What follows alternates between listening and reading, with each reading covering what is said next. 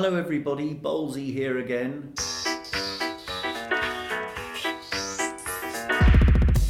I'm sitting in our lovely clubhouse at Burhill waiting to record the next of our series of podcasts. For those of you who don't know me so well, I was captain of this wonderful golf club in 2017, and I mention that as a way of identification simply because today we're going to be talking to this year's captains, Kevin and Lisa Smith. They are, of course, a married couple. I say of course, I mean Smith is a fairly common surname, so they might not be, but they are in fact a married couple.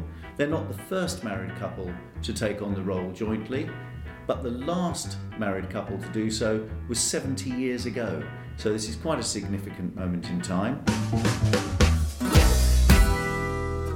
For those of you who don't know them, they come from Euston, not the part of North London with the big train station, but the town in Texas.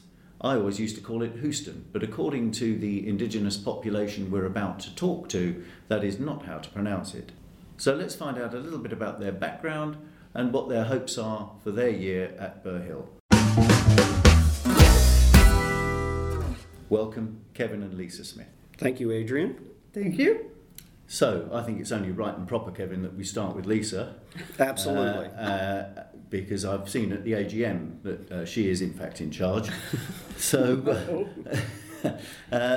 Lisa, how did you two meet? How did you end up in the UK? What's the backstory behind Kevin and Lisa Smith? I think it was his lucky day, Adrian, when he met me. I can't disagree with that, Lisa. He chose my name on a blind date, and that was 40 years ago. We met at university, Texas A&M, right above Houston, about an hour. We moved to the UK in 2004. That was our first international move, although we had both worked extensively overseas. I've worked for 32 years and I retired 2 years ago. I had a combination of Hewlett-Packard for 17 of those, both in the US and also here in the UK. I also worked for 3M in Bracknell, and I worked for an international school over in Thorpe. So, most of my career was cost and contract negotiations for Hewlett-Packard. At the time that they outsourced their laptops and their desktop business to the Far East, that was Lisa Smith doing that. They kept the server business in-house at HP, but the laptops and desktops were built elsewhere. Mm-hmm. So that's what I did. Oh, right. Yeah, I remember you being pretty much on top of the costs on the social committee. That figures now. That figures. Okay, so what actually brought you to the UK? Presumably it was your work, Kevin. Yes. I was in an international group of an oil and gas company based out of Houston, and I was traveling 3 to 4 months a year. And I finally told my boss I'm missing my family, want to be closer, and we had opened an office in Malaysia and one here in London. And he said, well, you can have your choice of either posting. So I chose Malaysia, and my family chose London. So I ended up in London. And we moved here in 2004. And then we built up a business, made a few discoveries in the Southern Gas Basin. And then we sold the business in 2007. And rather than take another transfer, we loved it here so much, we elected to stay. So I changed companies and went to work for a Japanese company, Sumitomo, and became CEO and ran their North Sea oil and gas exploration production division. And I know for a fact that you two decided to become British citizens as well. And I remember a conversation when you and I, Lisa, were on the social committee together about how tricky the exam was. And you gave me the book, and I couldn't answer half of the questions. But what prompted you to say, OK, we're going to become British citizens? Well, I think the big driver for us was that we really loved living in the UK. We wanted to stay. We wanted our kids to have that flexibility to work and live in the EU. And of course, now that's all gone. But my son went to a university at Newcastle, and so he's become very local very quickly. My daughter moved back after university. She was in Syracuse, New York.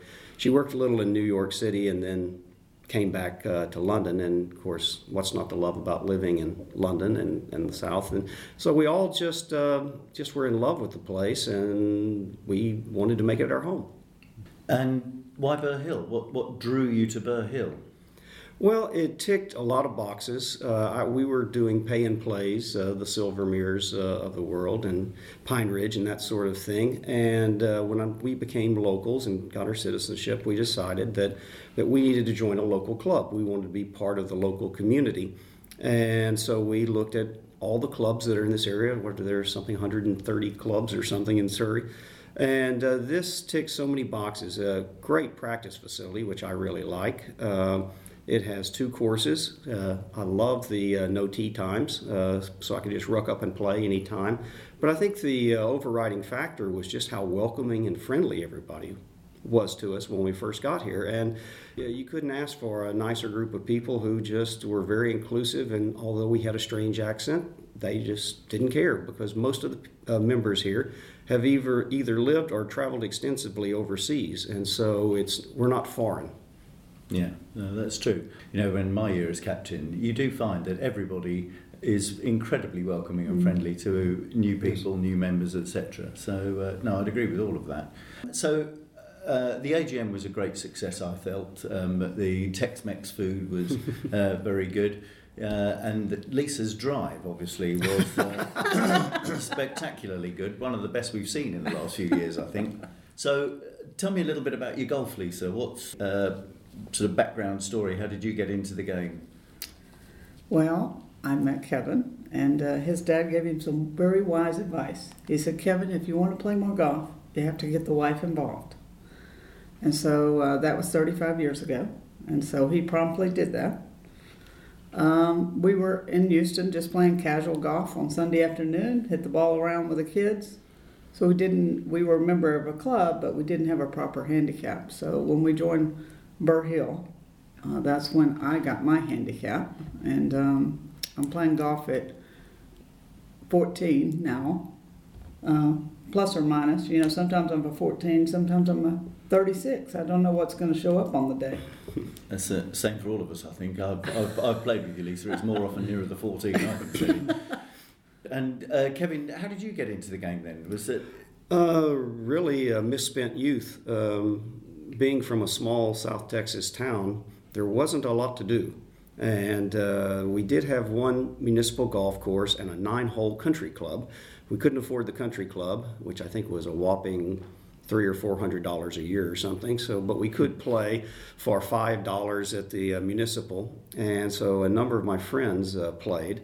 And my dad, I said, I'd like to learn how to play. And he said, well, I'll get you some clubs. And he went across the border to Mexico, across from Laredo, and bought a brilliant set of Julius Boros persimmon head drivers and irons. And it took me about 20 years to figure out who Julius Boros was, and I'm still not sure those were authentic. I think they might have been misspelled in Spanish or something, but I did fall in love with the game. It was a completely different game than I play now. It was dry and dusty, and I don't know if you've ever seen the movie Tin Cup and that driving range. That's kind of what it looked like at my course. So you learned to hit a very low ball. It ran for miles, and it was great fun.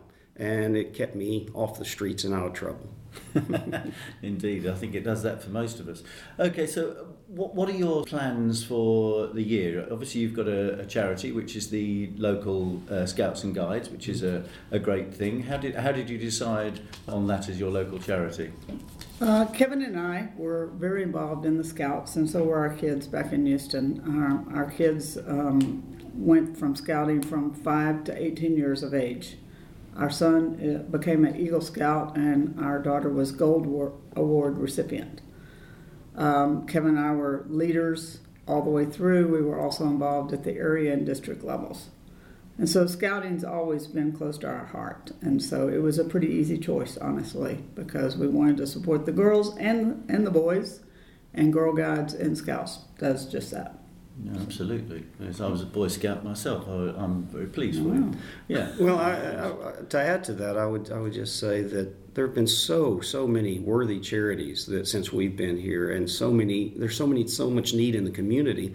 And when we elected to go with the Scouts, our thought was that's going to touch so many lives. As you say, you were a Scout. A lot of the members here are either Scouts, their children or grandchildren were Scouts or Guides.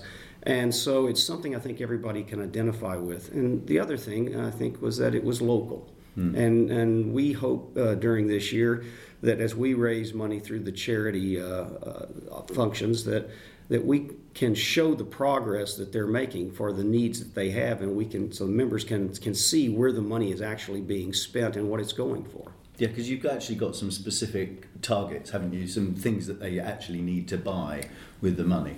Yeah, on the Girl Guides, their building is a 50-year-old building, just right down from Burhill before you even get to Waitrose on the left-hand side there. And they have an unusable kitchen, yet they have 140 girls through that building every week. Wow. And so we're going to install a brand new kitchen for the Girl Guides. On the Scout side, they serve 630 Scouts per week. And so they want 2 bell-bottom boats for the Sea Scouts. They want 2 large camping box trailers with their logos on it, and that will be used for all of their camping equipment. They have 2 already, and they want 2 more. And they also have some needs for some individual tents as well as patrol tents. So those are the things that we're going to be hoping to raise money for this year. Yeah, that's a great thing, isn't it? Some actual tangible evidence and Yes. results of where the money's going. I think that's really good, and the fact that it's local, as you say. So. Right, and the thing about the Scouts is, and I think most people who've been in Scouting understand, but those who don't, it's not about camping. It's not about just go playing in a field. The whole purpose of Scouting is to raise up leaders. And if you look through most of the countries of the world, especially Britain and the U.S., where Scouting is so big, most of the leaders, the politicians, the powerful people who are making decisions in other people's lives learned a lot of their values through Scouting. And I think that's so important today that the kids have a place where they can learn those values and learn those traits. Yeah, I agree. And what have you sort of got planned, especially for Burhill? How are you sort of going to mark your joint captaincy? Well, I think our primary focus is going to be on the social aspect of Burhill. It was such a vibrant atmosphere when we first got here, and intervening economic issues have kind of dropped membership, and now it's back up again. And I think we just need to get back to that ethos of let's include everybody, let's have more social outings, let's get more people involved in the club itself, not just playing golf, but coming in and meeting other members, spending some time dining with each other, just having fun, and more importantly, getting to know each other so much better. Yeah, I agree. And what have you got planned? I think there was an email I saw that said you'd got some dining evenings planned. Yeah, we're going to do some wine and dines. They're going to be international themes throughout the year. So we'll do an Irish, we'll do Italian, we'll do Caribbean, we'll do Portuguese, we'll do American. So we're going to hit all the different nationalities. It'll be around one table, and Kevin and I will always be there. So 24 people each month, and it'll vary between Wednesdays and Thursdays. Sounds good. Don't forget British food. There's I just put that in there. I think we're in Britain. It sounds terrific. And what about golf? Have you? I mean, captains, I speak from experience. I know play an awful lot of golf. Are there any sort of special events that you've got planned that we need to put in a diary at some point? Well, absolutely. We've got June 27th is our Captain's Charity Day. And since this is an Olympic year, we're going to celebrate the Olympics. And we've got some special things worked up for that. So I hope everybody can come out and support the Scouts and the Guides. It'll be a great day. We hope to involve the Scouts and the Guides and their families in that day so that people get to see and meet them as well. We will have, again, a Ryder Cup year this year, so we're going to have a special Ryder Cup event at the end of September, and we're going to promote a little rivalry here, I hope, a little competition, and then we'll hopefully have a big screen where we can all sit around and watch the proceedings there from Whistling Straits and kind of tie those results to our results on the golf course so that everybody has a reason to stick around and cheer and just have some good fun. Yeah, sounds good. I know we tried to do something right a few years ago, didn't we? And it didn't quite work out. But I think tying it into more sporting events is good. Getting people down here. Well, we've got a tremendous social committee this year, led by Sally Mitchell, and we're starting to plan. And so we're going to tackle this sooner rather than later, and have some build up to it, and really go through and think through all the options so that we present the best events that we can, and really have them well thought out and well planned. Yeah, I think it sounds great. It sounds wonderful. Is there anything else that you two want to talk about? Yeah, I just mentioned, Adrian, that the boys just got back from Portugal on their trip, and we're having the first ever ladies Portugal trip in March. Oh, fantastic. So we're excited about that. James Stanley, our professional, is going to go with us, and there'll be 15 of us, and he will also stay over for the weekend, and the Academy ladies will be going the next week. So we're excited about that. We have 173 ladies competitions and matches throughout the year. So we are the largest, if not one of the largest at least, ladies section in Surrey. We're very proud of that, actually. Yeah, quite right too. I mean, Burhill's very successful with the ladies teams in the Pearsons and stuff like that, aren't there? Have you got good teams set out for the year? We do. It all handicaps. From scratch all the way up to 32 handicaps. Each of the sections have their own competitions in Surrey, and we are consistently at the semifinals and finals day. Fantastic. We're very proud of that. Yeah, very good indeed. And tell me, Lisa, how does the Ladies Academy system work? How do what ladies go into the Ladies Academy, and how do they come out of the Ladies Academy and become lady members? Yeah, they can be a part of the academy for 2 years, and then they migrate themselves on, hopefully, to our ladies section. We've had 4 that have joined us recently in the last couple of years, and so there's about 30 of them in the academy right now. And is that handicap based, that they have to reach a certain standard, or how do they actually get out of the academy? Yeah. James works with them. James Stanley works with them, and so. They get to a certain standard. We also invite them for like our ladies' jolly at Christmas, so they get to know us a little bit better. We also have coffee mornings with them. So there's an integration process that happens over that time. I think it's important that it's not so much about getting them to a super high standard of golf, it's getting them comfortable on a golf course around other players of different abilities.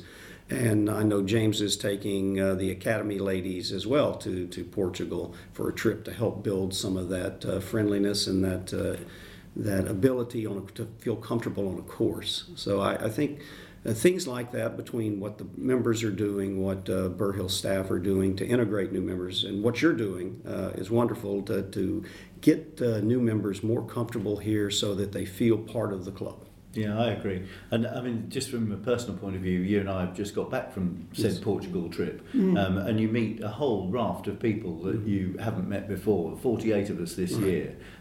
James and the pros do a fantastic job. But it's a great social thing as well. It's not just about the golf, and more people get to know more people. It can only be a good thing, can't it? What's surprising to me every time we go on these trips, I find people I've never met. As big a club as it is, you think you know most everyone, but there are some members who only play sporadically because of their work schedules, or they have maybe they don't do the roll-ups and that sort of thing. But once you get to talk to them and find out more about their history, their lives, their jobs, just fascinating people here. Some of the things that our members are involved in are just incredible. So it's a great opportunity to meet some fascinating people. Yeah, I'd concur with that. There are some incredibly interesting people, from RAF test pilots to all sorts. So maybe we should talk to him actually. Anyway, okay. Is there anything else that you want to get off your chest, bare your soul about while we've got the opportunity? No, I would just say, Kevin and I joined Burhill back in 2008, and we didn't know anyone at this club. And we were just quickly integrated into this club and welcomed in this club. So I would just say for anybody that's listening that has not been a part of Burhill, you're really missing a great golf club. Well, I tell two very quick stories. When we first, even before we joined, we said we'd like to play the course just to see if it's a course we like playing. And so we went out on the new course, just Lisa and myself. And as we're standing on the tee, a gentleman walks up and asked if he could join us. And he introduced himself. And I have to admit, that's 12 years ago. I don't remember who he was. But he walked around with us for 18 holes and told us everything we could possibly want to know about Burhill. It was fascinating and just wonderful welcome into the club. And he was just as friendly and as nice as he can be. And then shortly thereafter, after we had joined, I was out playing the new again by myself. And I just teed off, and I was walking near the ladies' tee when I heard this shout in the background, excuse me, and I thought, what have I done? What have I done? And I looked around, and this lady came waving her hands up towards me and said, do you mind if I join you? And it turned out it was Mary Garrett. And just a lovely lady, and she and I went around the course. Of course, I think she was a single-figure handicap, and I thought, oh no, she's going to be so appalled by my play. But we had a lovely round, and again, just another example of a member in the early days who just went out of their way to make you feel welcome. Yeah, I think that's true. I think that's my experience as well. Everyone is very happy to play with anyone here. So it's a very welcoming club, despite some external views you hear about cliques at golf clubs and so on. Actually, it's just people playing with their mates. It's not a clique. You know. So no, I think that's absolutely true. Okay, well, I can't think of anything else to ask you and to talk about at the moment. So, Kevin and Lisa, thank you very much. And I hope you have a huge success this year. It sounds like you've got some great plans. So, really looking forward to 2020 at Burhill. Thank you. Thank you, Adrian. Thank you, Adrian.